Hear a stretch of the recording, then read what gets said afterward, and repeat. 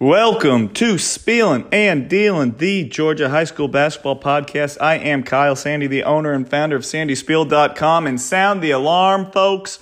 The GHSA State Championships are here. The season is about to conclude, as it does each and every year at the Macon Centraplex. We will get going Wednesday, March 8th. And it is going to be a fun conclusion to a fantastic year. We had a lot of upsets, a lot of games went according to plan. It's a crazy time of year. Before we get into that and how we did on these previous picks and before we break things down, one last plug for the Sandy Spiel Spring Showcase, March 19th at Chestatee High School in Gainesville, Georgia.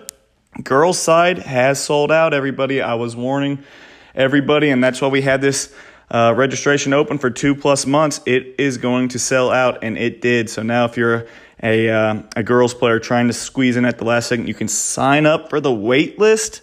You won't be charged for anything, but your card and all that stuff will be on file in case a spot does become available, and you will be notified if you do receive that spot and are allowed entry into the camp. But we're just very, very full. We've already hit our 80-person mark, and we don't want this to be a money grab. We want to make sure teams aren't 15 girls on a team. We want everyone out there getting equal playing time and equal opportunity to be evaluated by myself and by the college coaches on hand. On the boys' side, we do have a good amount of spots left. We're still healthy there, so if you want to slide in on the boys' side, still an opportunity that will be found on sandyspiel.com or on my Twitter profile at KyleSandy355.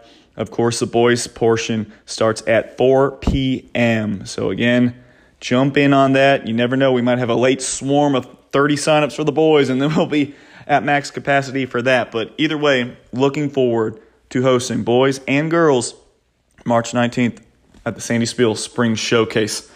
Now, it is time to talk about the GHSA State Championships. We're going to go down and do it. Let's see. We'll break it down based on. Let's go each day here. So how the games will be played out. Before we do that, though, how we did on our final 4 picks on the girls' side: 14 of 16. That's a hot 88%. Boys' side: 12 of 16, 75%. So again, it gets tougher and tougher, but we did pretty well. But let's get to it. Class A Division II is our first championship, our first classification to be decided this week. That is on Wednesday, March 8th. First game we will see at 1 p.m. on Wednesday is the Class A Division II Girls State Championship. Lake Oconee Academy advances to play Clinch County at 1 p.m. For those keeping score at home, this was the matchup we predicted at the very beginning of our bracketology podcast. How did we get here? Lake Oconee Academy, 34-14 over Mount Zion Carrollton. Mount Zion Carrollton, they hit a late 3 to get to 14 points. So imagine watching that, a defensive clinic from Lake Oconee Academy, really allowing just 11 points for almost the entire game. But Jada Williams outscored Mount Zion Carrollton herself with 18 points. So the Titans, the defending state champs, they will see Clinch County, a 63-55 winner over Taylor County. Amion Grady had 30 points, 25 in the second half to get back to the state title game after missing out last year. Lake Oconee Academy has been the team to beat all season long. That one loss when they lost to Towns County in region play, I believe Georgia Bossart was not available, did not play in that game. So obviously when you lose a girl that can do so much for your roster, that's what happens. And they lost that game, and their only other loss was to Class 7A North Paulding, who won, 23, 24 games, was a juggernaut in the largest classification. LOA has just been different from most other teams in this classification. But the Titans have allowed just 18.5 points per game over their last 2. And I think the most important game to keep an eye on is what they did to Turner County and the Elite Eight. Destroyed Turner County. Turner County, of course, from Region 2, where Clinch County is from. Turner County won that region, but LOA defeated Turner County 58-23. And Turner County, they beat Clinch County 2 out of 3 games. just comparatively speaking, what they did against Clinch. Turner beat Clinch 74-72. Then Clinch won 56-55. And then in the Region 2 championship, Turner won again 59-53. That's a pretty wide amount, large scoring gap to kind of cover there when you beat a team by 35 points, a team that has beaten your opponent in the state championship game by twice already, 2 out of 3 times. So LOA is my pick. That was my pick going into this, but Clinch does have talent. Grady, as we mentioned, Amaria Dean is a freshman that's about 5'10", 5'11", super athletic. Tiana Dorsey is a big body inside that can score. Like, there is talent up and down this roster for Clinch. There's multiple girls that can get you 10, 15 points per game. But LOA, that defense and just how good they've been in their guard play with Hannah Heinen shooting from the perimeter, Kenzie Stevens providing defensive presence. We already talked about Bossart, how well she does. And then Jada Williams is going to be the best athlete on the floor. She might only be about 5'3", 5'4", but she is the best athlete on the floor. And if you are loose with the ball, if you're a Clinch County guard, you're going to be in trouble because she will turn you over and get points going the other way. So I like LOA. They've been here before. They've done that before. Clinch, they made it to the state title not too long ago. I think 2 years ago, lost in that championship game to Calhoun County, if I'm not mistaken. Either way, LOA, that is my pick to repeat all these seniors. I know Clinch County's got a lot of veterans as well, but LOA, all the numbers show and tell me are pointing in this direction that the Titans will repeat as state champs. And now let's talk about the boys matchup. Boy, oh boy. Green Forest, probably the heaviest favorite to win a state title this year, does not get the job done. And that's what you love to see as far as upsets, games not just going according to plan on paper. How about Charlton County 50-49 defeating Green Forest with a 3-point buzzer beater banked off the glass by who else? And Jarvis Wright, 168 made threes this year, 35% from deep, averaging 20 points per game. So Charlton County, the boys, number 9 in the state. They're 29-2. They will be playing Region 5, number 1, the number 4 ranked team in the state, Wilkinson County, 25-6. At 3 p.m. on Wednesday. How did Wilkinson get here? They demolished Macon County 85-63 after those two teams hooked up earlier in the season, and it was a close game. They blew them out. Justin Stanley, the Region 5 Player of the Year, had 25 points. Just looking at this game, people are going to have to step up for Charlton County. And Charlton, they have been enjoying a banner season, the best season in school history, most wins in school history. First ever trip to the Final Four, obviously first ever trip to the Macon Centerplex for a state championship. But they're playing the big bad wolf this time of year. Wilkinson County has won 10 state titles. Their last was in 2018, finishing up a three-peat. So it's been 5 years. But the scariest part about seeing the Blue Storm in the Centerplex, Wilkinson County has never lost a state championship game, folks. They are 10-0. They are like the Undertaker of WrestleMania. Before the Undertaker, I believe he did suffer one loss. So maybe Charlton County is the Undertaker here. Maybe they are or whoever defeated the Undertaker, Roman Reigns. I don't know. I don't keep up with it, folks. We'll call Jamie Brooks. He'll let us know. But records are meant to be broken, right? Can Charlton be the first one to put a blemish on the Warriors' record in state championship games?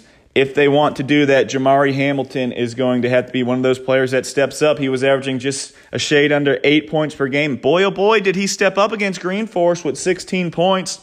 And then, of course, we already talked about Jarvis Wright. We know what he delivers each and every time out with that outside shooting, can catch fire and completely win a game himself with that three ball. But Elias Williams, 17 points, close to 13 rebounds and 4 blocks per game at 6'8", is a monster inside those two sophomores.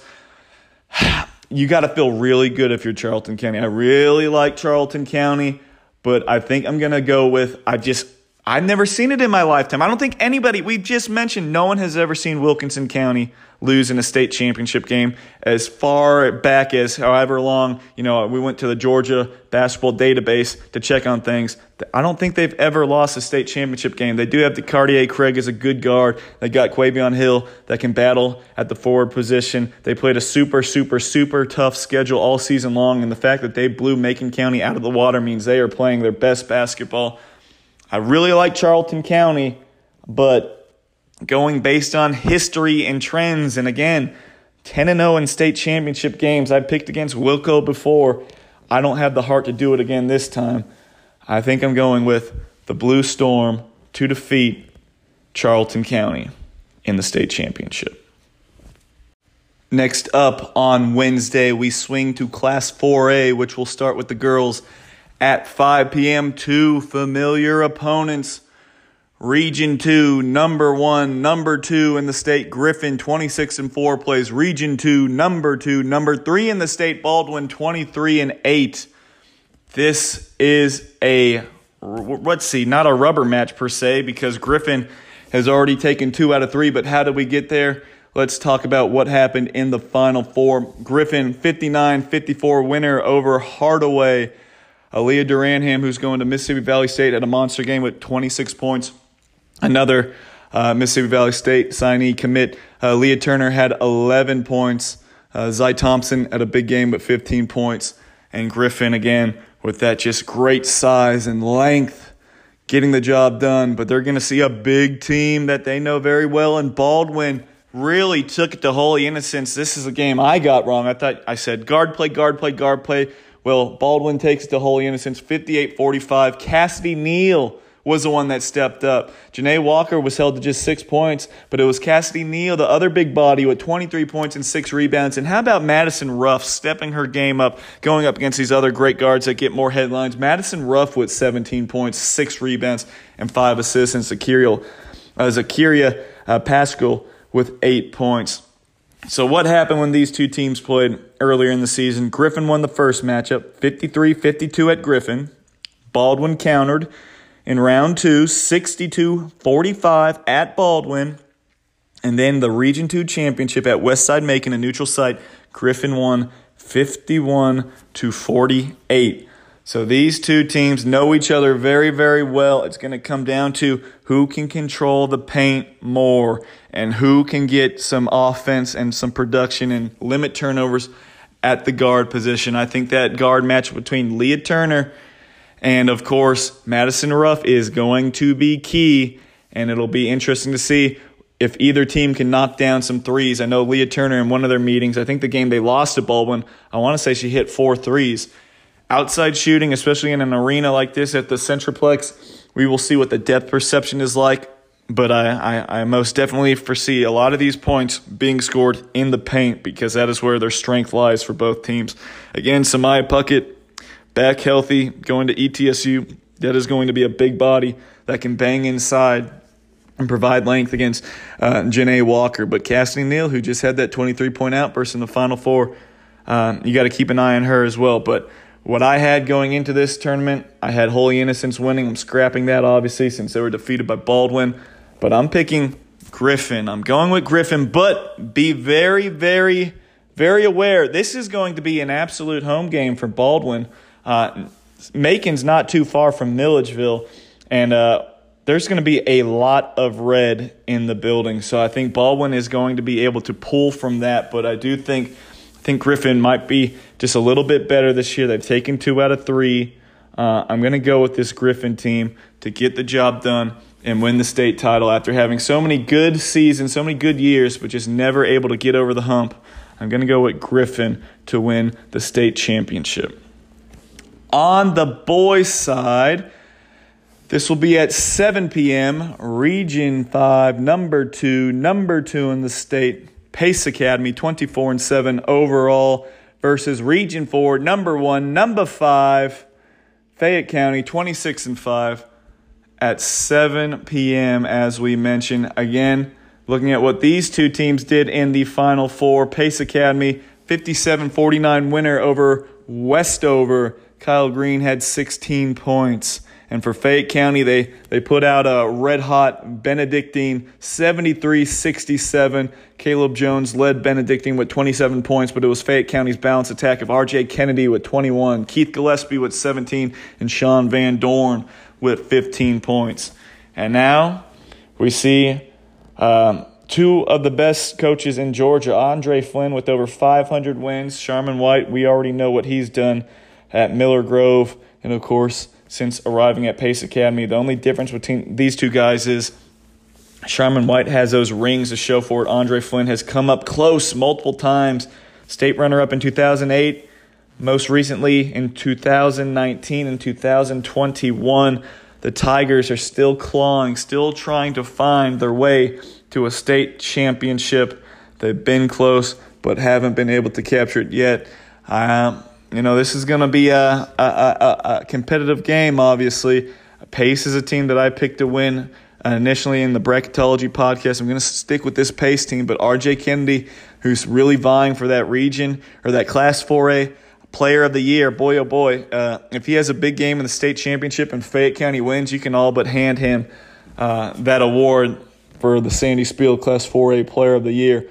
Fayette County has the firepower to compete with Pace Academy. They can score, and we already mentioned three guys that just scored in double figures. They're a balanced attack, but Pace Academy, they're going to have some size and some physicality inside. But L.J. Moore is a really good rebounder. Obviously, Chandler Bing is an up-and-coming underclassman that can get after it as well. And Erica Chatfield, a good guard that can shoot the ball. I think this is going to be a nip-and-tuck game. I'm going with Pace Academy because they've been there and they've done that before. But I do think Fayette County, they are certainly in a position. And, again, just think about those 3 years they were state runners-up. If I know most of these kids probably weren't involved, especially not in 2008, but even back in 2019, probably not many, if any, on that roster. But 2021 is a fresh wound that they were just one game shy of making history at Fayette County. Andre Flynn is going to pull out all the stops in this one, but I do think Pace Academy just has a little bit more juice in the tank, and again, been there, done that, and have won that before.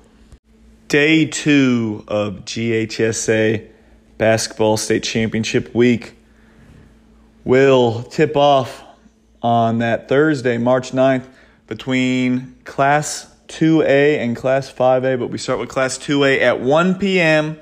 I was at Class 2A in Milledgeville this past week, and I got to see the Final Four games.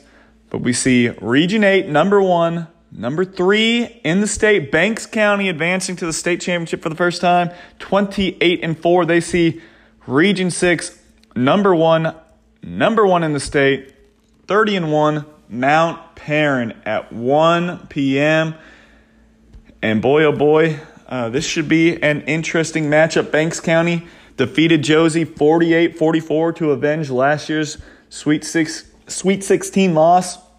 The press of Josie got them right back into this game late, but Banks County was able to hold on and knock down enough free throws to win it. You saw a big second-half effort from Cameron Greer going to Emmanuel College, was 4-4 from the line in the fourth quarter. She had 14 points and 10 rebounds, right on her average. Addison Horde was a key contributor with 15 points, had 5 steals, and Riley Murphy hit 3 threes in that first quarter to get Banks County to a lead and pretty much almost led the entire game. She finished with a big 15 points. So the guard play was paramount in helping Banks County win, essentially considering Cam Greer, she didn't score in the first half, I'm pretty sure, but she came to life late. Mount Perrin, it was a tale of two halves, but really, if you just look at the plus-minus, and to no surprise as to who was the most important player on the floor, it was Jessica Fields. Mount Perrin was in control in the first quarter. Then Jessica Fields picks up her third foul in the second quarter. Landmark Christian goes on a 13-7 run, takes a 27-25 halftime lead. But then Jessica Fields comes back out and dominates. Fields finished with 15 points, had 9 points in that third quarter once she re-entered the game. The sophomore also added 11 rebounds and 8 blocks. 8 blocks, folks, and 6 of those were in the first half where she got her, third foul in the second quarter at the 5:02 mark. So that's what we're talking. She had 6 blocks in like 9 minutes or so. She is as elite as they come of a rim protector in the state of Georgia. So what do we think will happen here between Banks and Mount Paran? Well, I think it's going to be a very, I'm going to say every game's interesting, but Banks County has the size to make an impact around the rim. Now, Jessica Fields is going to block a lot of shots, but you saw the recipe for success for Landmark Christian. If you get Jessica Fields off the floor, that rim protection really shrinks, and you can score. Sierra Alexander's a really good player inside that can score and rebound, but she is not a shot blocker at that level of what Jessica Fields is. And if Banks County is able to handle some pressure and be able to get the ball up the floor and pound it inside, and I know they like to get Cameron Greer going downhill from side to side on the wings and some dribble drive action. If they can get that to work and get her to the bucket and draw some fouls on Jessica Fields, this is going to be a game that could be up in the air till we get deep into the fourth quarter. I know on paper Mount Paran is, played Banks County's played a good schedule, don't get me wrong, but Mount Paran has played like the juggernauts of Gwinnett County and playing Brookwood and this and that and Collins Hill, and they played big 7A schools and really good ones at that, and they've beaten a lot of really, really, really good teams throughout the year.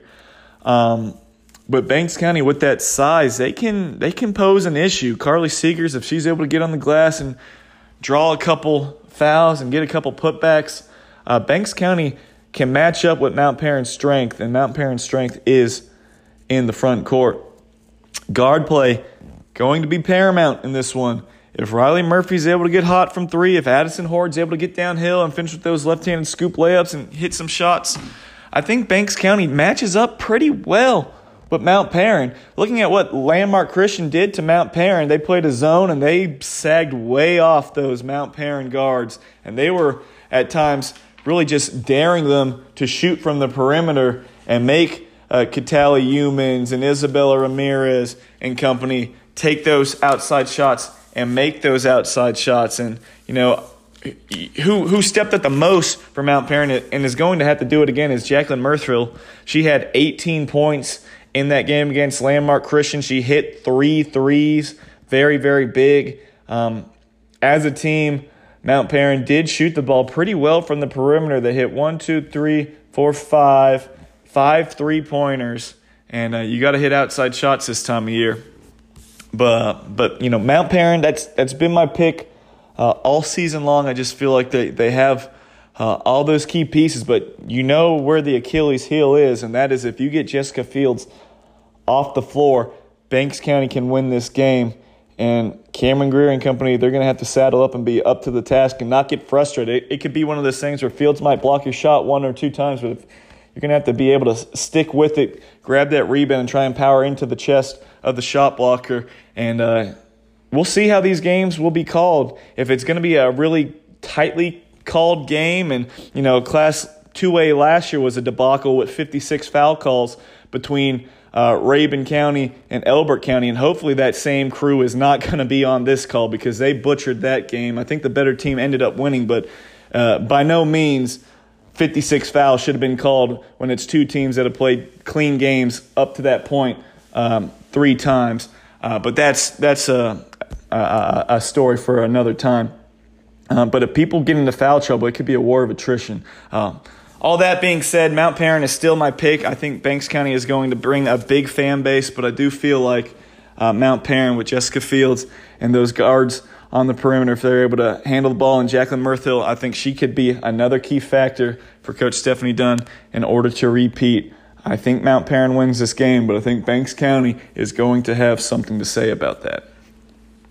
On the boys' side, it was fun to see these 2 matchups. Providence Christian defeated Model 59-49. So Providence Christian advances to their first ever state championship. They are 27-4, the Region 8 champs, number 7 in the state, and they will play the defending state champs, Region 4, number 1 in the state, Westside Augusta, 24-7. So getting back to what happened in that first game. Providence Christian, 59-49 winners over Model. They held Jeremiah Hurd, 6'9", to 1 point in the second half. He finished with 8 points. 3 balls were not dropping like usual for Providence Christian. They hit only 7 for a team that hit 250 going into the game. But they were able to win. Thomas Malcolm got off to a really quick start, had 14 points. Devin McClain was huge with 17 points and 9 rebounds. And Samuel Thacker, the all-time leading three-point shooter with 114 this season, hit a big-time corner three in the fourth quarter to gain enough separation. And they're going to have to knock down a lot of threes, and they're going to have to bring their hard hat again if they want to beat Westside Augusta, who won 55-52 against Columbia. Just athletes all over the floor. Jalix Ewing, of course, bouncy, but Kalon Hudson, that is going to be the guy you're going to have to really focus in on and stop. And that's who Chandler Dunn, who did such a phenomenal job defending. Jeremiah's Hurd inside. He was an unsung hero. Chandler Dunn providing defense. He was terrific, getting physical down there and denying the post. But he and Devin McClain and even Thomas Malcolm, they are going to have to gang rebound and keep Kalon Hudson off the glass. Hudson had 12 points, 21 rebounds. I had 2 huge offensive rebounds with less than a minute to play that helped Westside win this game over Columbia. And mind you, Columbia, 52 points. They only made 1 jump shot in this game. The complete opposite of what you are going to see from Providence Christian, who is a great equalizer with that 3-ball. Jump shots are going to be taken, and they are going to be making by this Providence team. But I just feel like Westside, DeMarco Middleton was so good against Columbia, so quick, had 13 points. Amari Tillman, it just goes on and on. So many weapons. It's going to come down to the outside shot. If Providence Christian can defend, if they can keep Westside out of the paint, even though Westside does have some quality shooters on this roster, you got to force them into being an outside shooting, jump shooting team. You cannot let Westside get anything in the open floor. They cannot be any transition points. You saw a model team in the Final Four that was, slow and methodical with the big guys. They're more so trying to score in the half court. Westside wants to run. They can run with the best of them. They are an explosive offensive team. I believe they're averaging 80 points per game in the playoffs heading into that game against Columbia. They are as good as advertised. Everyone back from last year's team. At Providence, they have to play this game. Although Providence likes to play fast too and get transition threes, that's going to be key. If you're Westside, you have to find these shooters. They're going to spot up. Samuel Thacker is going to run to the line. All these weapons. Cameron Carroll will run to the line. So many guys that can stroke it from deep. You're going to have to be very good and very well balanced as far as closing out on shooters. I know Westside likes to play a zone at times. They're going to have to be able to move their feet if they're going to be in that zone and not come out and play man-to-man. But again, it's this game has to be played in the half court for the most part for Providence Christian. You're going to have to send a lot of guys back. You might send 1, maybe 2 guys into offensive rebound, but the vast majority, you have to get back. You cannot let Westside beat you in transition. And you have to put a body on Kalon Hudson every single time a shot goes up because his nose for the ball is uncanny, folks. He is an elite rebounder, an absolutely elite rebounder. It's going to be really tough for Providence to win this game. I do think they're going to be able to make it a little interesting. They see a couple shots drop early on, and you're able to kind of tighten the screws and put a little bit of that pressure on Westside Augusta. You never know. But Westside has been the best team in the state all year long. Many a time I could have dropped them off that number 1 mark in the state, considering they do have 7 losses. But I said, no. Westside's played in the toughest region in the state in that classification. They played good teams outside of the region. And I think Westside Augusta, I think that athleticism and Kalon Hudson and company is going to be too much for Providence. But I will say Providence, they did win a shootout with Spencer. Spencer not quite at that level as Westside, especially with all those transfers they lost. So that does give Providence some hope to put the ball in the basket. Providence is comfortable playing those games in the 80s. But I do think Westside has been the best team this season. And I do think Westside will be able to win this game. On Thursday, March 9th, in between Class 2A and Class 5A, there is going to be the co-ed three-point contest. But after that, we'll jump back in Class 5A at 5:30. And we can even talk about the boys a little bit here. In Class 5A, it is Region 2 versus Region 6. Both teams out of Region 2 are number 2 in the state. Both teams out of Region 6, who both happen to be Kell, number 1 in the state out of Region 6. So we'll start on that girls' side. As we mentioned, Region 2, number 1. Number 2 in the state, Warner Robins, 28-3 versus Region 6 champion, number 1 in the state, Kell, 25-5. Kell has been number 1 all season long. And they will hook horns at 5:30. And Kell, just a blink of an eye ago, this senior class was all freshmen and they were undefeated and they lost to Buford in the state championship game. And we said, well, they're going to win one. And then it didn't happen year 2. And it didn't happen year 3. And now they are finally back in the Macon Centerplex with a shot to win a state title. First ever for Kell. How did they get there? Kell, 56-37 over Maynard Jackson. Crystal Henderson, just too good. Georgia State signee, 22 points, 4 rebounds, 6 assists, and 3 steals. Jemiah Gregory, 16 points, 6 rebounds, and 5 steals. And then Jada Green pitched in 13 points, 7 rebounds, and 3 blocks. Warner Robins, they were down at the half. They were down a couple points at the half, 31-26 to Calhoun, but they found their footing at West Georgia and won 62-53 over Calhoun. Tasia Agee, I don't know. Hey, this is what I think it was the AJC said this, 18 points, 11 rebounds. No, 18 points, 11 assists. Well, Tori Davis had 20 points off 6 three-pointers. I've seen multiple stats. I'm not sure who's right. Hype South had different. AJC had different. Probably should have went with Hype South. But either way, 2 big games out of those 2. But Jada Morgan, who's had a sprained bum knee, I think it is, she's going to have to strap up, and this is her lasting legacy for her. That pit bull, I know she didn't have a huge game scoring the ball, but she's going to have to get that rest ice compression elevation, get healthy for this game. Because remember, when she was at Jones County as a freshman, they hooked horns. They locked up with Kell early on in the state tournament, and Jada Morgan went toe-to-toe with Crystal Henderson. They had a really big game. I think she might have scored close to 20 points, and Kell won that one, but Jones County was really tough against Kell. But either way, all that being said, Kell versus Warner Robins. Warner Robins was my initial pick to win the state championship when we did that bracketology podcast, but I had them playing Bradwell. I had Kell losing. Kell has not lost. I think Kell is going to win this game. I think it's going to be tough for Warner Robins. I just feel like Crystal Henderson is just a ridiculous, prolific scorer. You have to know how to defend her. You have to take away her airspace. You have to close her out. You have to run her off the line, but you have to have that length to step up and contest shots. Warner Robins doesn't have a ton of length. I love Kennedy Howard inside. She's a great rebounder and a very good shot blocker, but she is only about 5'9".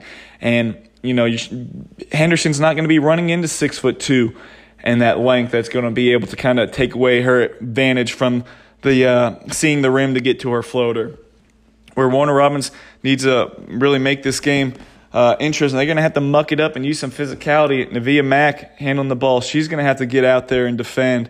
Jada Morgan, physical guard. If she gets that bully ball going downhill, she can make an impact offensively, getting rebounds and scoring around the rim. But you have to be physical with this Kell team and try to push some around, but that's easier said than done. Henderson is just so good, so quick, so elusive with the ball, and with such deep three-point range. She is going to be a handful. And Jada Green, I love her. That matchup between Jada Green and Kennedy Howard inside, that's going to be really fun to watch if you're a non-Division I school, checking out those two forwards that really play much bigger than their size. And then Jemiah Gregory with that athleticism is a key factor. And then MJ Harris, big game experience at Marietta. She's played at the Centerplex before. I think Kell is my pick to win this game, but keep an eye on Tori Davis. She's an X factor for Warner Robins. Sometimes she takes some of those shots where like, no, yes. She is can be an unconscionable shooter out there. She will let it fly, and she can score in bunches with the outside shot. So if you're Kendra Bailey, you cannot forget about little Tori Davis. She is extremely confident with her outside shot. And then Tasia Agee as well is a very good player as a playmaker and outside shooter. But Kell is my pick. Kell is my pick to beat Warner Robins. But again, it's going to be a home game for the Demonettes. Warner Robins ain't too far from Macon, so we will see what happens. But I think I'm going to go with Kell over Warner Robins. And on the boys' side, no surprise, we saw this matchup right when the brackets materialized, giving the people what they want. It's Region 2 champion, number 2, Eagles Landing, 29-1, state champs 2 years ago, runners-up last year. They see Region 6 champion. Number 1 in the state, Kell, 27-2. This game will be played at 7:30. Eagles Landing defeated Jones County 66-54. I think that was, the third or fourth time they beat Jones County. They beat them 66-54, as we mentioned. David Thomas Mercer signee had 20 points. Kenny Brayboy, 17. Chris Moore, 16. Kylan McKinney, 11 points. And then Kell, 54-33. No issues at all with Chapel Hill. C.J. Brown with 24 points. And Cannon Richards had 10. The 2 transfers in the offseason. This game will be dictated by tempo. If this game is up and down, going up and down in track meet, Eagles Landing will have the advantage because Peyton Marshall is a block-to-block half-court player at this point in his career. He is not necessarily equipped to play fast break basketball. And Eagles Landing, they can turn it into a track meet as well as anybody. And those guards are electric in transition with Kylan McKinney and, of course, David Thomas, who is an elite finisher, contorts his body so well to finish at the rim. So if this game is up and down, even though I know Kell has a thoroughbreds at the guard spot to make it a fun game going up and down, that is going to be an advantage for Eagles Landing if this game is a quick pace. On the conversely, whatever side of that, however you want to say those difficult words, if this game's in the half court, Kell can pound the ball inside to Peyton Marshall, and he just wants to dunk on everybody and use that strength and even play inside out. Jalen Colon is a huge monster of a three-point shooter that can make things happen, can really hurt you on the perimeter. I think Kell shoots the three better than Eagles Landing does, but again, that's going to come down to, is this game in the half court or in the full court? I think Kell, the recipe for success for them, punch the ball inside to Marshall, get some of those guys in foul trouble. Marshall's going to have to be ball strong. I know Elliott Montgomery's team's going to dig down, probably bring some double teams. Kenny Brayboy at 6'7", that's a big, long, strong body, but still he's going to be giving up about 40, 50 pounds inside and some size and height. He can't get him foul trouble. I know they get some big bodies off the bench. I wouldn't be surprised to see Eagles Landing really crack into some of these younger guys and some guys that are really more so rotational players. If they have to use 5 fouls apiece from guys off the bench, they are willing to do it. I think Kell has been regarded as probably the best team in the state this year. And just looking at how everything else has played out, it'd probably be coming down to them and Wheeler as the best team in the state of Georgia. I think Eagles Landing, they run through a brick wall. And again, most of these kids have been there for the vast majority of their 4-year stints. Kell, not as much. A lot of those kids transferred in. And Coach Montgomery gets those guys to run through a brick wall for them. Eagles Landing, I don't think you're going to find a team that plays harder than Eagles Landing. And they will bring the fight to Kell. Kell has been my pick to win since the very beginning. And I really think this one's just going to come down to what the tempo of this game is. Eagles Landing is so tough defensively. And as I mentioned, if they get this game into transition, live ball turnovers will be converted into points. And if this is too fast of a pace and Kell, you're going to have to take out Peyton Marshall and not let him establish himself and pound away at that interior for Eagles Landing. That's going to be an issue. Kell is going to be my pick here just because that's who I picked at the initial onset. I do think C.J. Brown, Cannon Richards, those guys can play in that tempo style. They have that great bouncy athleticism to match and make things difficult for Eagles Landing. I'm going to go with Kell just because I feel like that big boy inside, and then even Paris Johnson can play a really big role as a 6'4" guard with length and make things tough defensively. I think Kell has a lot of options to pull from. I'm going with the Longhorns in this one, but I know Eagles Landing is going to be giving them hell, and they're going to make the Longhorns scratch and claw for every single bucket, every single inch on that floor. But I am going to go with Kell. Day 3, Friday, March 10th, Class 3A. All eyes will be on this game.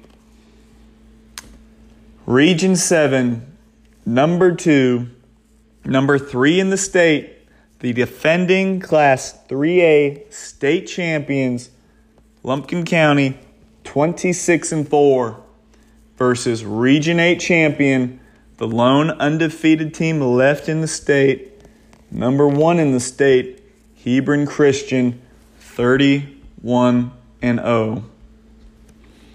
In the Final Four, Hebron Christian defeated Wesleyan 65-58. Aubrey Beckham had 21 points, 5 rebounds, 4 assists. Kayla Lane was an X factor, not typically scoring in double digits, but that just shows you the depth of Hebron Christian. 14 points, and Amaya Porter had 8 points. Lumpkin County, a total complete destruction of Calvary Day. Not a surprise whatsoever. 78-31. Avery Jones, playoff Avery. She can do this. 21 points, over 20 points again in the state tournament. Emory Siney, the reigning Class 3A Player of the Year. Mary Mullinax, and the North Georgia signee, Lexi Pierce, each scored 18 points. And Emmanuel College signee, Kate Jackson, had 12 points. Public school versus private school. You've seen it all year long on social media and in the gym and everyone talking about it. Homegrown kids versus a hand-picked roster from across the state. Hebron bringing in 4 transfers this year. 2 kicked off the team, but they still have some good ones left over. Jakira Butler at 6 foot tall, the Winder Barrow center. Cameron Register left Wesleyan. Yes, she did leave Wesleyan and then did transfer to Hebron Christian. Obviously, private schools, you have to have enrollment, and people are going to come in from different areas here and there. But again, a lot of these girls not here from freshman year and coming from different areas across the state.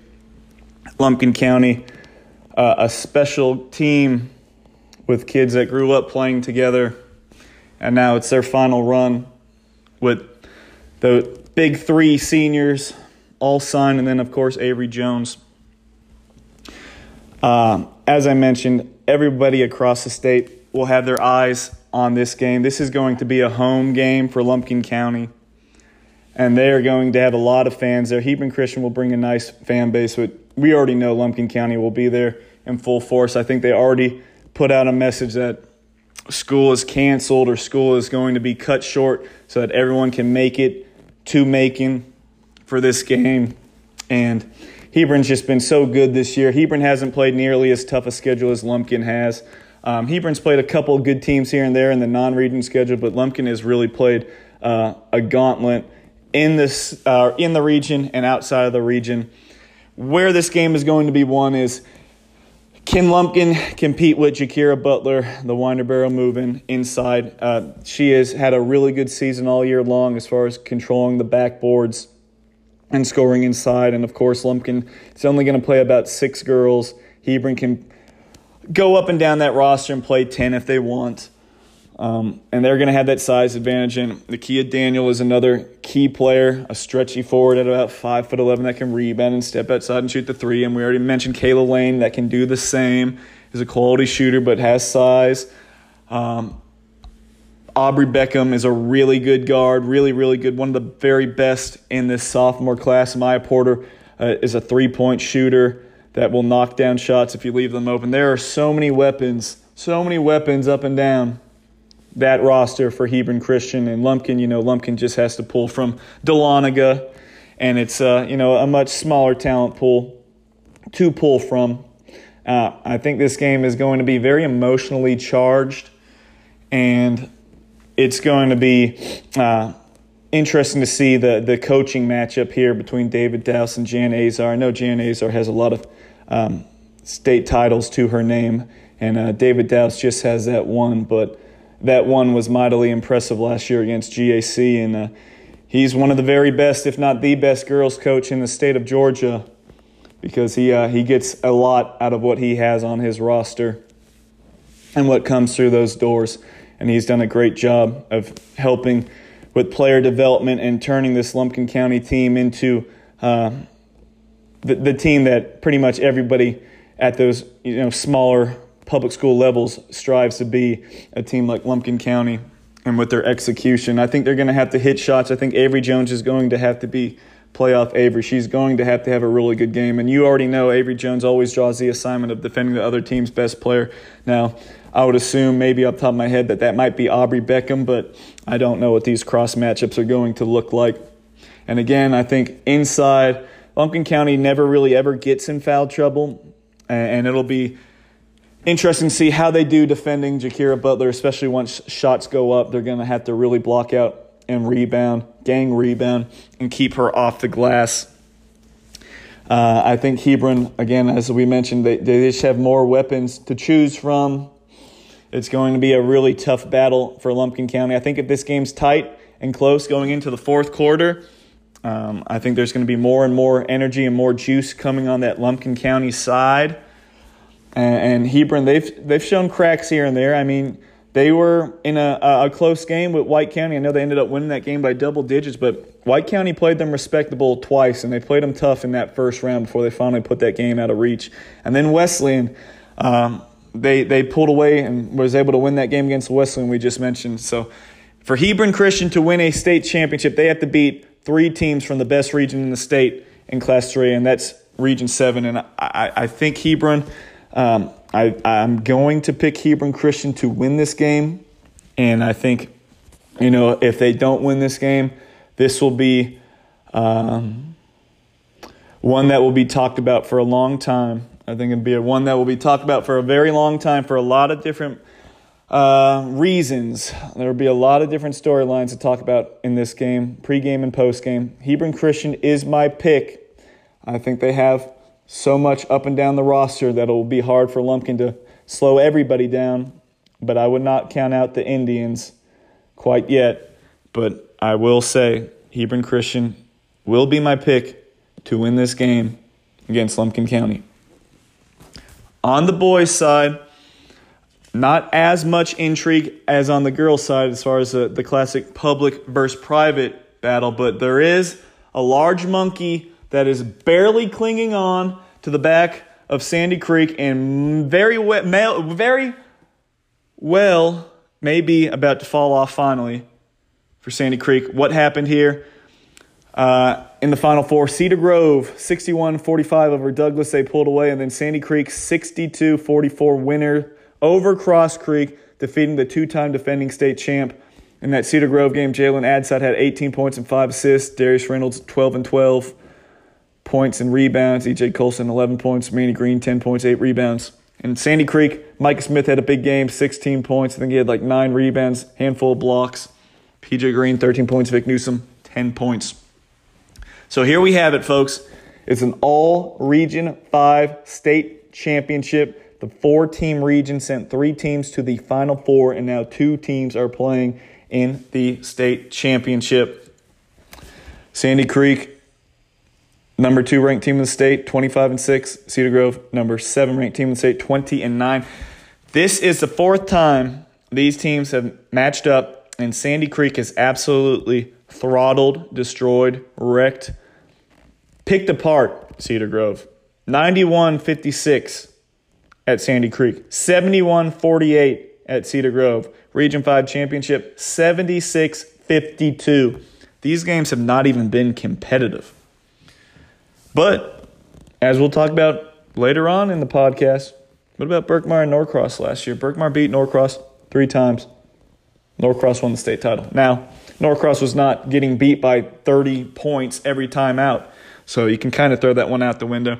Everything on paper, and I think you have to feel good. You have to feel good, and you have to feel really terrible if you're Sandy Creek, because it is hard to beat a good team 4 times. But they crushed Cedar Grove. They just dissected them 3 times. This is not talking about 10 and 15-point games. These are 30-point thrashings, 25-point wins, games that aren't even close, really, it feels like. These are blowouts in all these games. Cedar Grove's going to come in here playing with house money.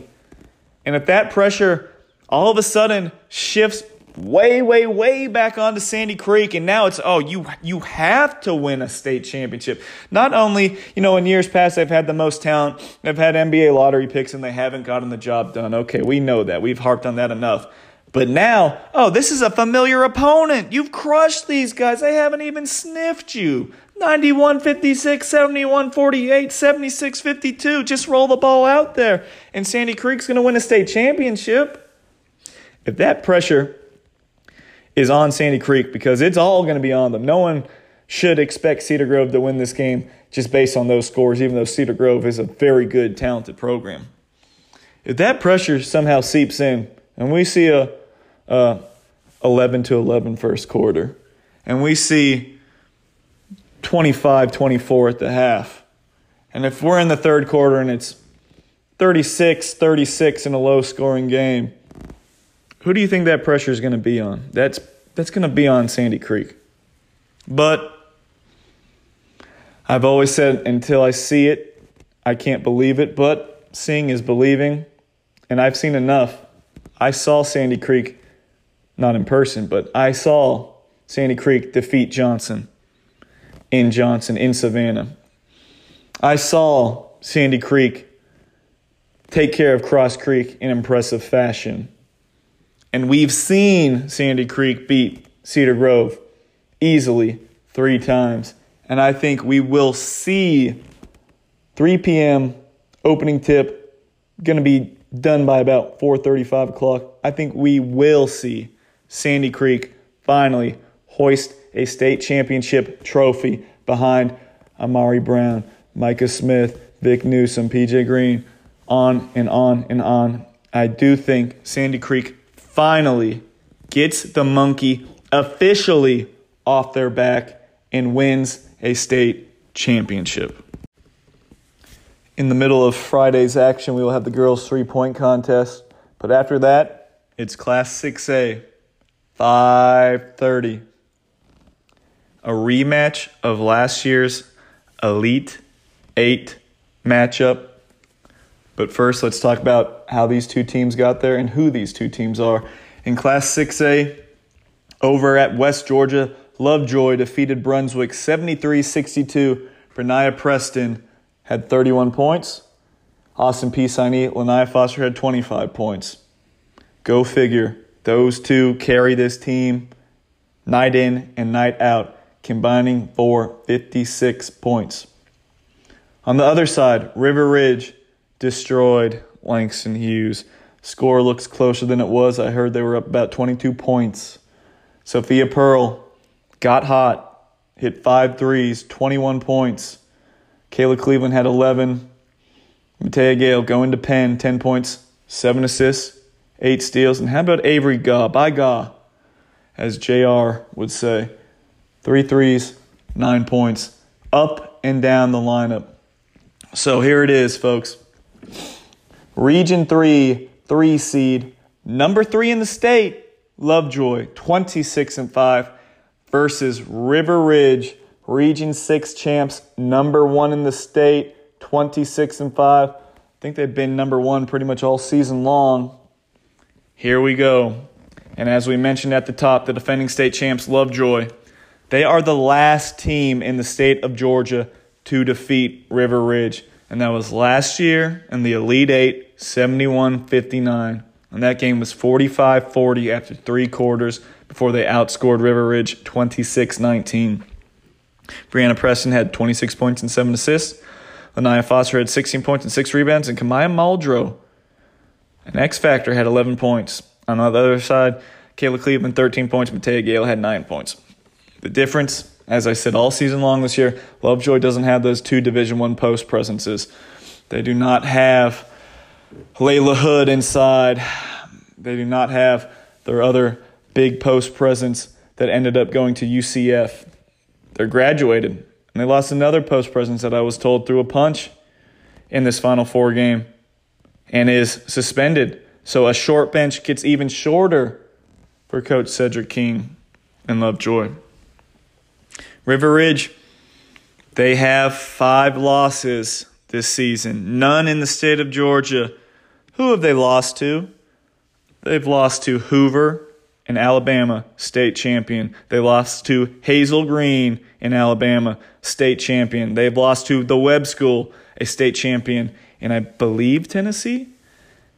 And who else did they lose to? Pickering Central and Olmsted Falls, 2 teams in Ohio who are, guess what, playing each other in the Final Four. They have played a national schedule, and only nationally ranked teams have beaten them. All season long, I've said River Ridge is the best team in the state of Georgia. Up and down that roster, everybody to a T, to a man, to a woman will tell you, if they're honest, River Ridge is the best team in the state of Georgia.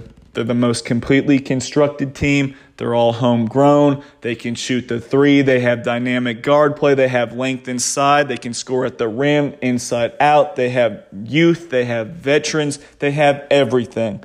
River Ridge is the best, most complete team, bar none, in the state.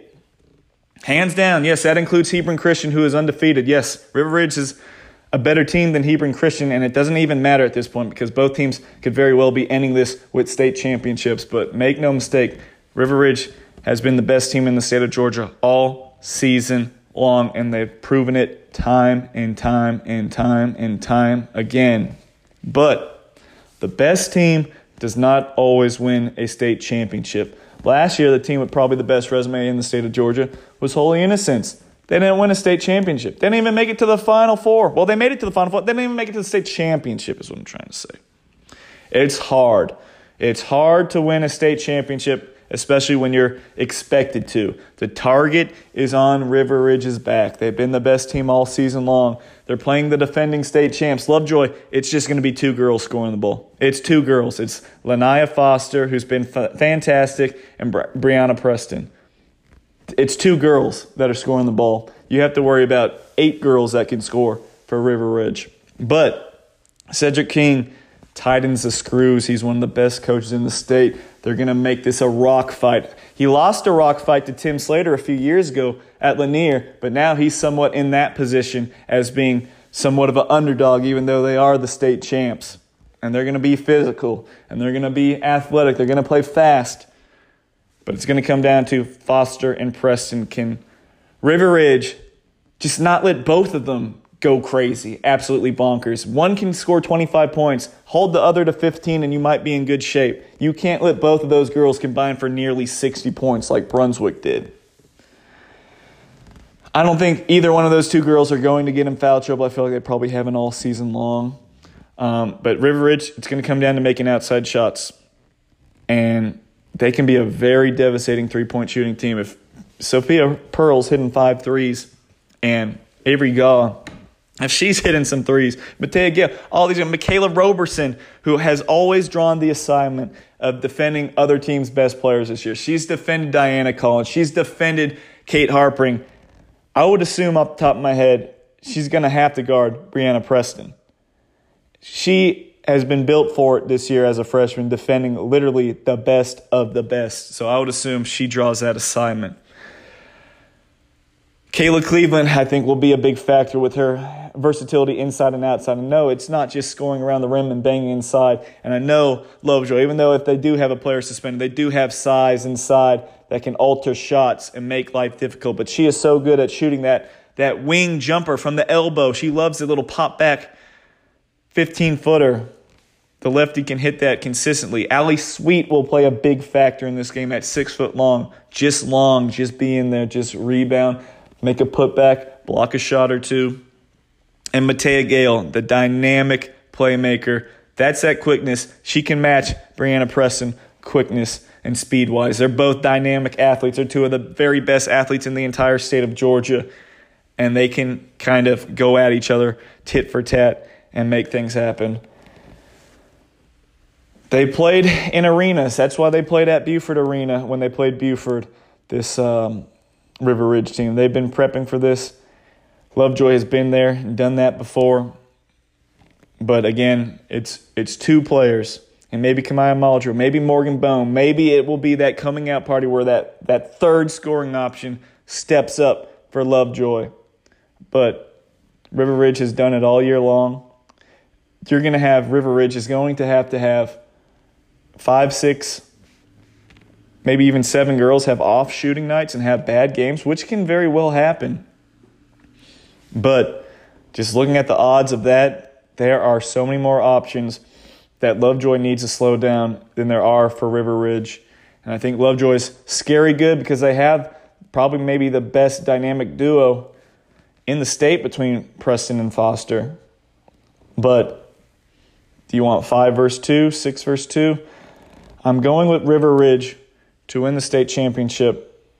They've been the best team all season long. They've done it against Marist, a team that will grind you out defensively. They've done it against Langston Hughes, who can match you position, and has some athleticism, has size inside. Maybe not a true megastar like what Lovejoy has in the backcourt, but Langston Hughes beat Rockdale. Who beat Lovejoy? I know that stuff doesn't matter, but River Ridge, if they're just able to play to their potential, they got to play their A game. I don't want to see a B game out of them because that might not be able to get the job done. But as I've said all season long, River Ridge's best is better than any other team's best in the state of Georgia. And I think that will get the job done in the Macon Centerplex. I think the River Ridge Knights win their first ever state title and knock off Lovejoy, the defending state champs, the last team to beat River Ridge in the state of Georgia last year in the Elite Eight. On the boys' side, at 7:30, we see somewhat of a surprise, especially after Lanier beat Grovetown. They played one of their worst games, and Lee County was up to the task. Region 1 champ, number 10, Lee County, 28-3. They see Region 5, number 2 in the state, Alexander, 26-5. And how did we get here? As we will check on that real quick. At West Georgia, Lee County beat Lanier 49-48. Josiah Parker had 16 points. Harrison Skinner had 9 points. Alexander, they rallied from down, I think, 9 points or so against Etowah. 56-53. Braden Liu came to play with 22 points and 8 rebounds. Marvin McGee had 11 points. So, what do we expect in this game? Well, Lee County, they've flirted and they've floated in the bottom of the top 10 for a good majority of the season, but they were written off for at least a week or two, and they scored only 24 points in a game against Tift County, a team that scored 24 points in a loss in Class 6A is now playing for our state championship. That is why they play the game. And Lee County, the past few years, if you haven't been paying attention, they've made some runs to the Final Four and have had some big wins and have snuck up on teams out of South Georgia, because when they get home court advantage and you have to drive all the way down there and it's tough, and you got some athletes and some good players, and DJ Taylor, the region player of the year, is a playmaker at the guard position. You got some great athletes in Usman Chroma, flying above the rim, averaging a double-double, playing larger than his size. You got Josiah Parker, the 6'6" point forward, the big, beefy, got a little baby fat on him. Very talented, high upside player. Lee County has some athletes and, more importantly, very good basketball players. Alexander has been ranked number 1 for a vast majority of the season, then slipped back to number 2. Alexander has a lot of length, and Braden Liu, again, when he wants to dominate games, he can do so, and he did against Etowah with 22 points. But they got Marvin McGee, a 6'6" wing. You got a 6'6" point guard. Going to Chattanooga and Noah Melson, Jaquan Nelson, a big-time scorer that moved in from Rome. Milan Kennedy can score the ball. Alexander, especially if they go to that press, and if those referees are letting them kind of get after it and get aggressive and not going to call ticky-tack fouls and let them be physical, that's going to be advantage Alexander. I think Lee County, they're playing with house money at this point. You know, they kind of were in a nip-and-tuck game to get past, who was it, Blessed Trinity. I think that Riverwood game wasn't necessarily a walk in the park for them either. They beat, who was it? We just said Riverwood, right? They were able to beat Riverwood 70-63. They beat Blessed Trinity the next round in the Elite Eight 65-61. Even that Evans game wasn't necessarily simple, 61-49. But then they got that big win recently against Lanier. And now they see Alexander. What's Alexander done throughout their path in the state tournament? Alexander has seen the likes of, let's see here.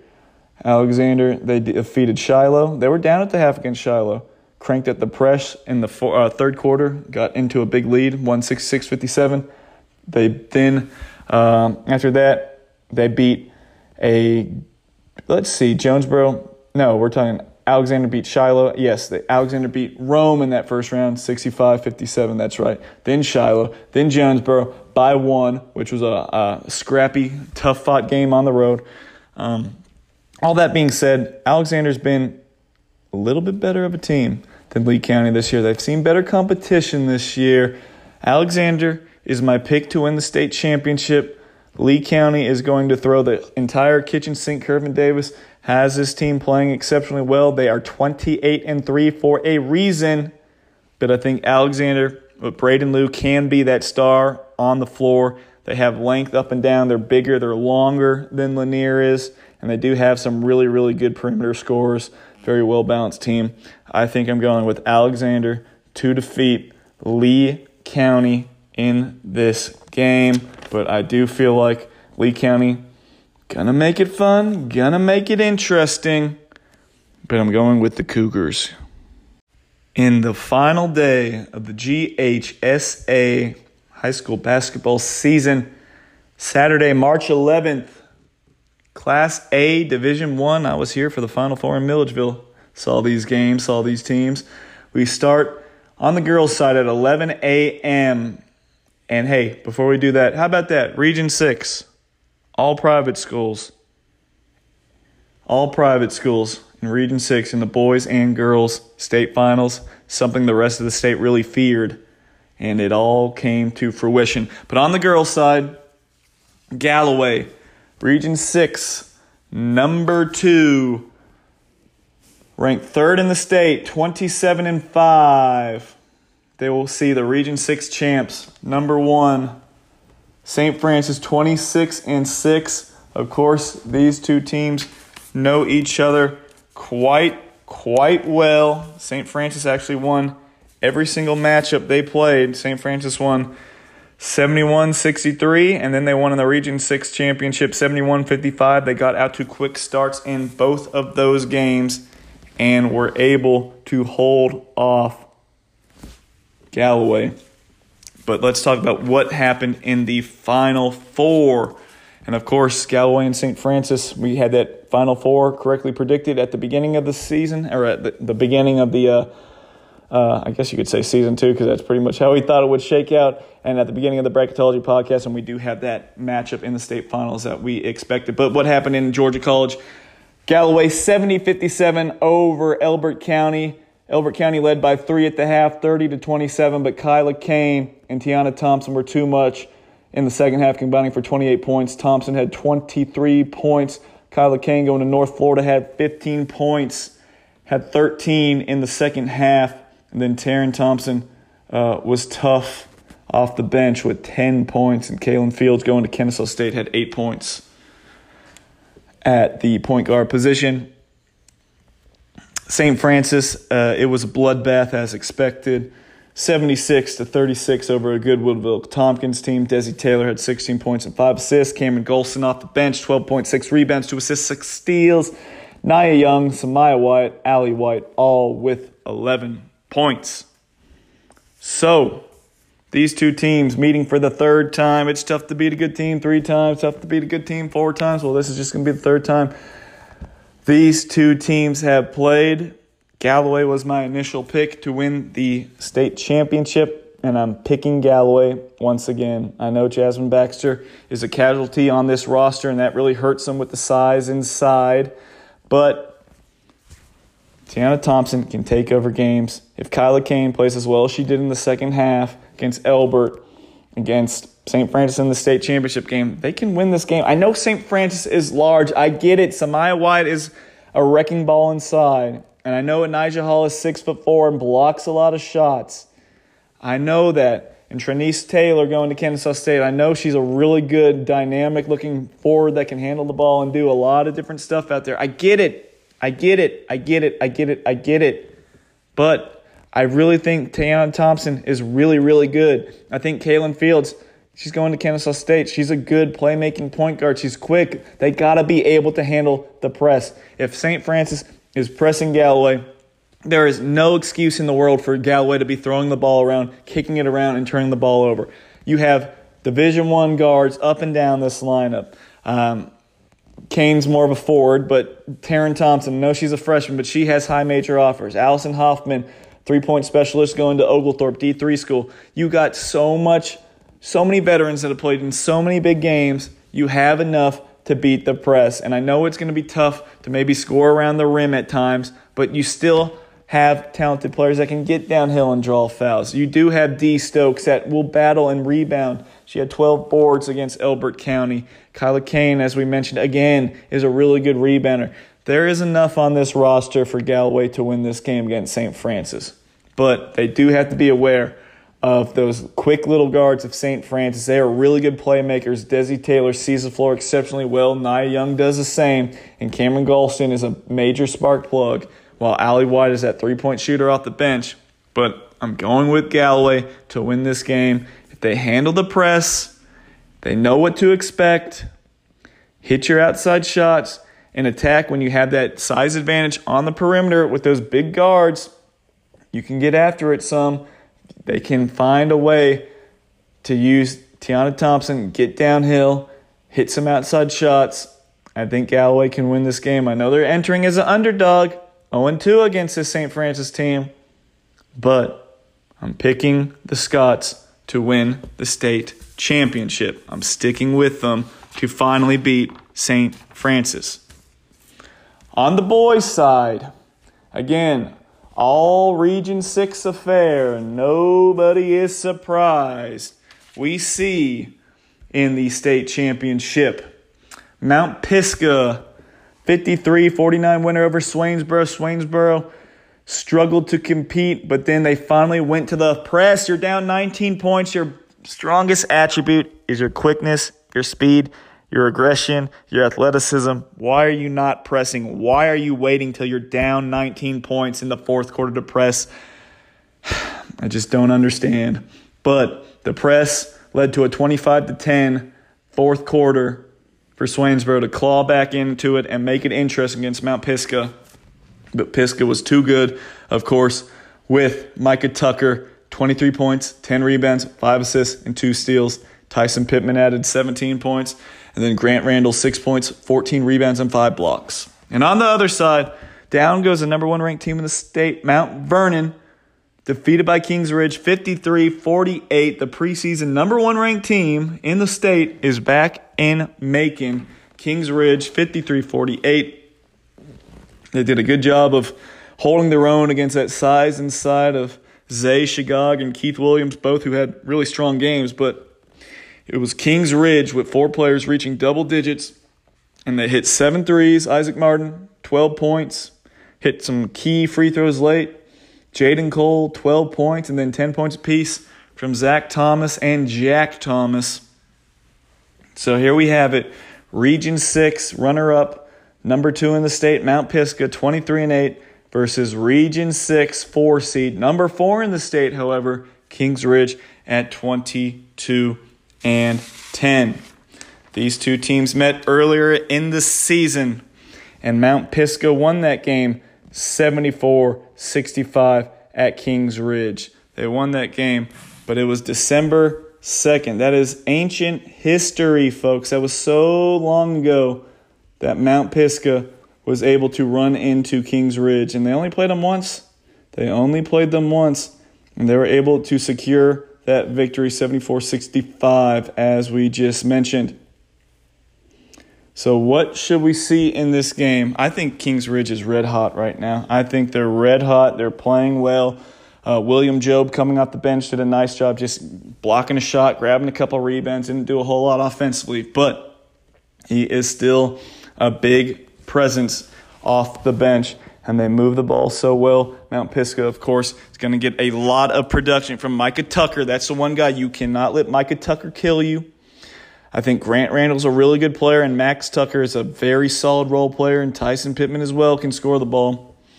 But I think Kings Ridge, with how well they're playing, they've been here before, as has Mount Pisgah. A couple years removed from that, though.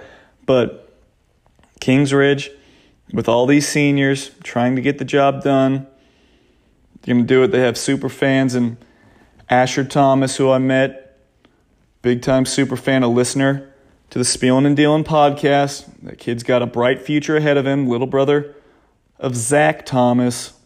I think a lot of purple is going to be in the crowd. I think Kings Ridge, with how well they can space the floor and shoot the three ball, and going to make things difficult for Mount Pisgah. Even though Mount Pisgah, they won that game. It was high scoring, but Kings Ridge is playing their best basketball. They're locked in defensively. I think Kings Ridge is going to be my pick in this game. I think Kings Ridge, again, unfinished business from last year. They've shot well in the Macon Centerplex. And I think with that win over Mount Perrin and everyone buying into their newfound roles, with people kind of solidifying their place in the rotation, and again, with how they can put 5 shooters out on the floor at one time, I like Kings Ridge Christian. I'm going with the Tigers to beat Mount Pisgah to avenge an earlier 9-point loss. And in 7A, we will see 7A right after the slam dunk contest. So 7A boys will be at 7:30, but we'll start with 7A girls at 5:30. These two teams, they know each other. They definitely know each other. They haven't hooked up yet this year, but they do know each other. And that is Brookwood, Region 4 champs, number 1 in the state, 30-1. That lone loss, of course, to River Ridge. They play Region 7 champion, defending state champs, number 2 in the state Norcross, 29-2. I'm thankful that I switched that pick from Buford to Norcross, because Buford, with just one girl that can consistently score, Norcross was able to wear them down and secure a 58-46 victory. Ronnie Charlton, Tallulah Falls' finest, had 19 points to lead Norcross. Janaea Akins had 12 points. Narkesia Lancaster had 10 points, and Kayla Lindsay had 8 in the win. Brookwood, they had a gritty win in their own right, surviving McEachern 58-53. Ohio State signee Diana Collins has ramped up her play, folks. She's brought it to another level here in the state playoffs. It's go time now. 19 points, 11 rebounds, and 5 assists. See Jade Weathersby with 17 points and 10 rebounds going to UAB. And Danielle Osho, 12 points, 5 boards for Brookwood, according to their team Twitter account. As I mentioned, these two teams know each other. Last year in the Elite Eight, Norcross defeated Brookwood 77-60. Both rosters obviously much different now. Transfers flooding in for both sides. Norcross got 28 points from Janaea Akins in that game, but they also got 23 points and 13 rebounds from Zaria Hurston, who was at DePaul. So cross off a huge 23-13 performance. On the other side, Diana Collins had 24 points. She played really well. But Nakia Williams, who's at Oakwood now, had 24 points. So cross that performance off. So each roster has been retooled with move-ins. Brookwood, I feel like, has been the best team in the state, the most talented team in the state in Class 7A all year long. They were my initial pick to win the state championship. If they are able to score around the rim. Danielle Osho is much, much better and plays much, much more than she did last year as a freshman. That's something Norcross hasn't quite seen this year. A dynamic forward like that can not only dominate defensively and score inside, but she can step outside and shoot. She can shoot the three. She's a very well-rounded, balanced player. She could play a big, big role in this game. I'm going to pick Brookwood. I feel like they have been the best team all season long. I know Norcross has been able to pull out games here and there, and they've had some gritty defense, and they got some size inside. Not at the level and at the size of Osho or Weathersby, mind you, but they have a couple 5'11" girls that can rebound and muck it up and play good defense, and Charlton will be a factor with their speed and quickness getting to the basket, but Brookwood has so many options to choose from in their own right. It's not just Diana Collins, and it's not just Weathersby. It's not just Osho. Justice McCoy has played some big minutes throughout. Kennedy Daniels, a senior. Sierra Hall is another senior. Peyton O'Brien is a move-in that provides length from St. Pius to help rebound and control the glass and control the paint. Hey, we said at the beginning, if Brookwood doesn't win the state championship this year, that would be a really tough pill to swallow with all that talent on the roster. I think Brookwood gets the job done. I think Diana Collins will go out in style. The senior going to Ohio State.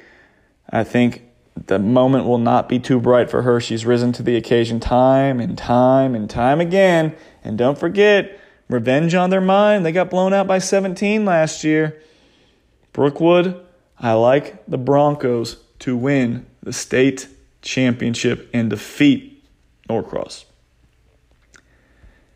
And thus leaves us with the 7A state championship on the boys' side, which I'm sure everybody thought was going to play out this way.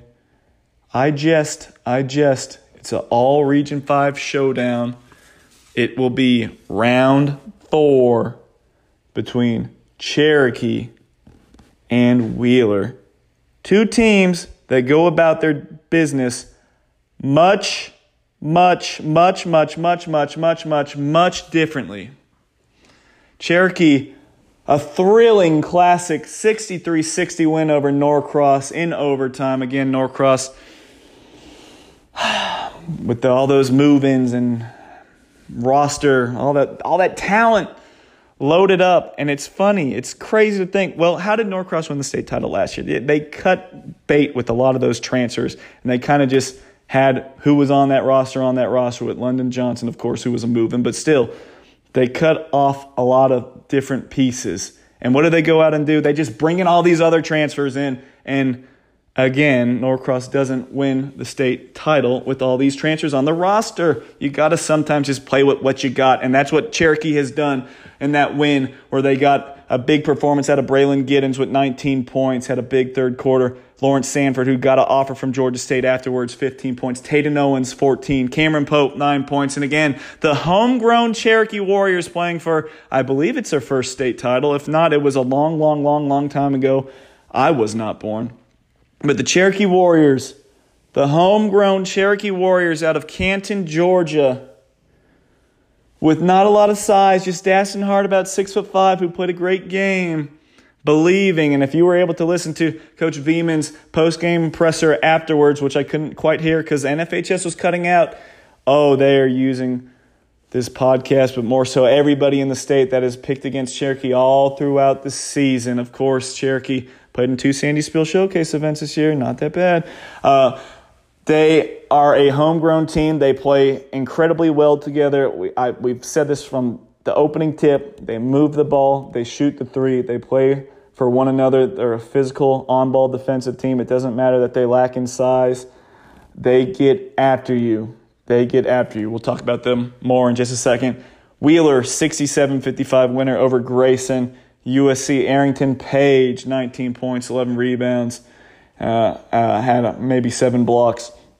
And then Isaiah Collier had a big game with 19 points as well. So they got contributions from the 2 USC future Trojans. And now we have it. So here is a tale of the tape. Region 5, number 2, number 8 in the state, Cherokee at 25-6. They play Region 5's champion number 1 Wheeler, 25-6 Wheeler, has not lost in the state of Georgia this season. And these two teams know each other quite well. Wheeler won 69-60 in their first meeting at Cherokee. Wheeler was down 10 at the half. And then Wheeler won 73-60 at Wheeler in round 2. And then in the Region 5 championship, they blew out Cherokee 94-61. Will we see a Berkmar-Norcross scenario as last year when Norcross lost to Berkmar thrice, but won the game that mattered the most, the state championship? Will we see that between Cherokee and Wheeler? And yes, again, as we hearken back to a couple of these matchups across the state where we have homegrown teams versus the opposite, quite the opposite. Cherokee getting the job done with just what walks through those doors, who's grown up through Teasley Middle, kids in that North Canton area, not very transient area. Cherokee County, a lot of homegrown talent. It's a special place to be, folks. You grow up there, you go to the school that you were zoned in for middle school and for high school. Wheeler's a national program. They bring them in from all over the place, and we don't have to touch too much about that. We already know. But Larry Thompson, it sounds like he will be back on the sidelines after serving his 2-game suspension. And he has won state titles, and he is a very good coach, and he always has so much talent to choose from.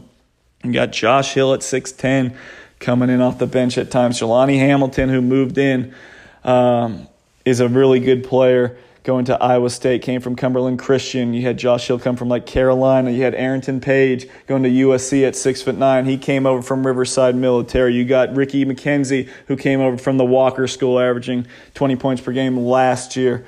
You know how it goes. Wheeler's got so much talent, and they are going to be so big for Cherokee. But Cherokee, they're playing with house money. This is going to be a pro-Cherokee crowd, 110%. Canton, everybody in Cherokee County will be at this game and will be rooting on the Cherokee Warriors. And they have such a tough hill to climb. It's going to be difficult. The size, that advantage, that athleticism, the size, just the overall skill of Wheeler is going to be very, very tough to deal with. But the one thing that's good about this game, they know what to expect. They're not going to be shell-shocked seeing Wheeler and the same players on the floor for a 4th time. And they got to look at what was working right for them in that first game in the first half when they were up 10 points.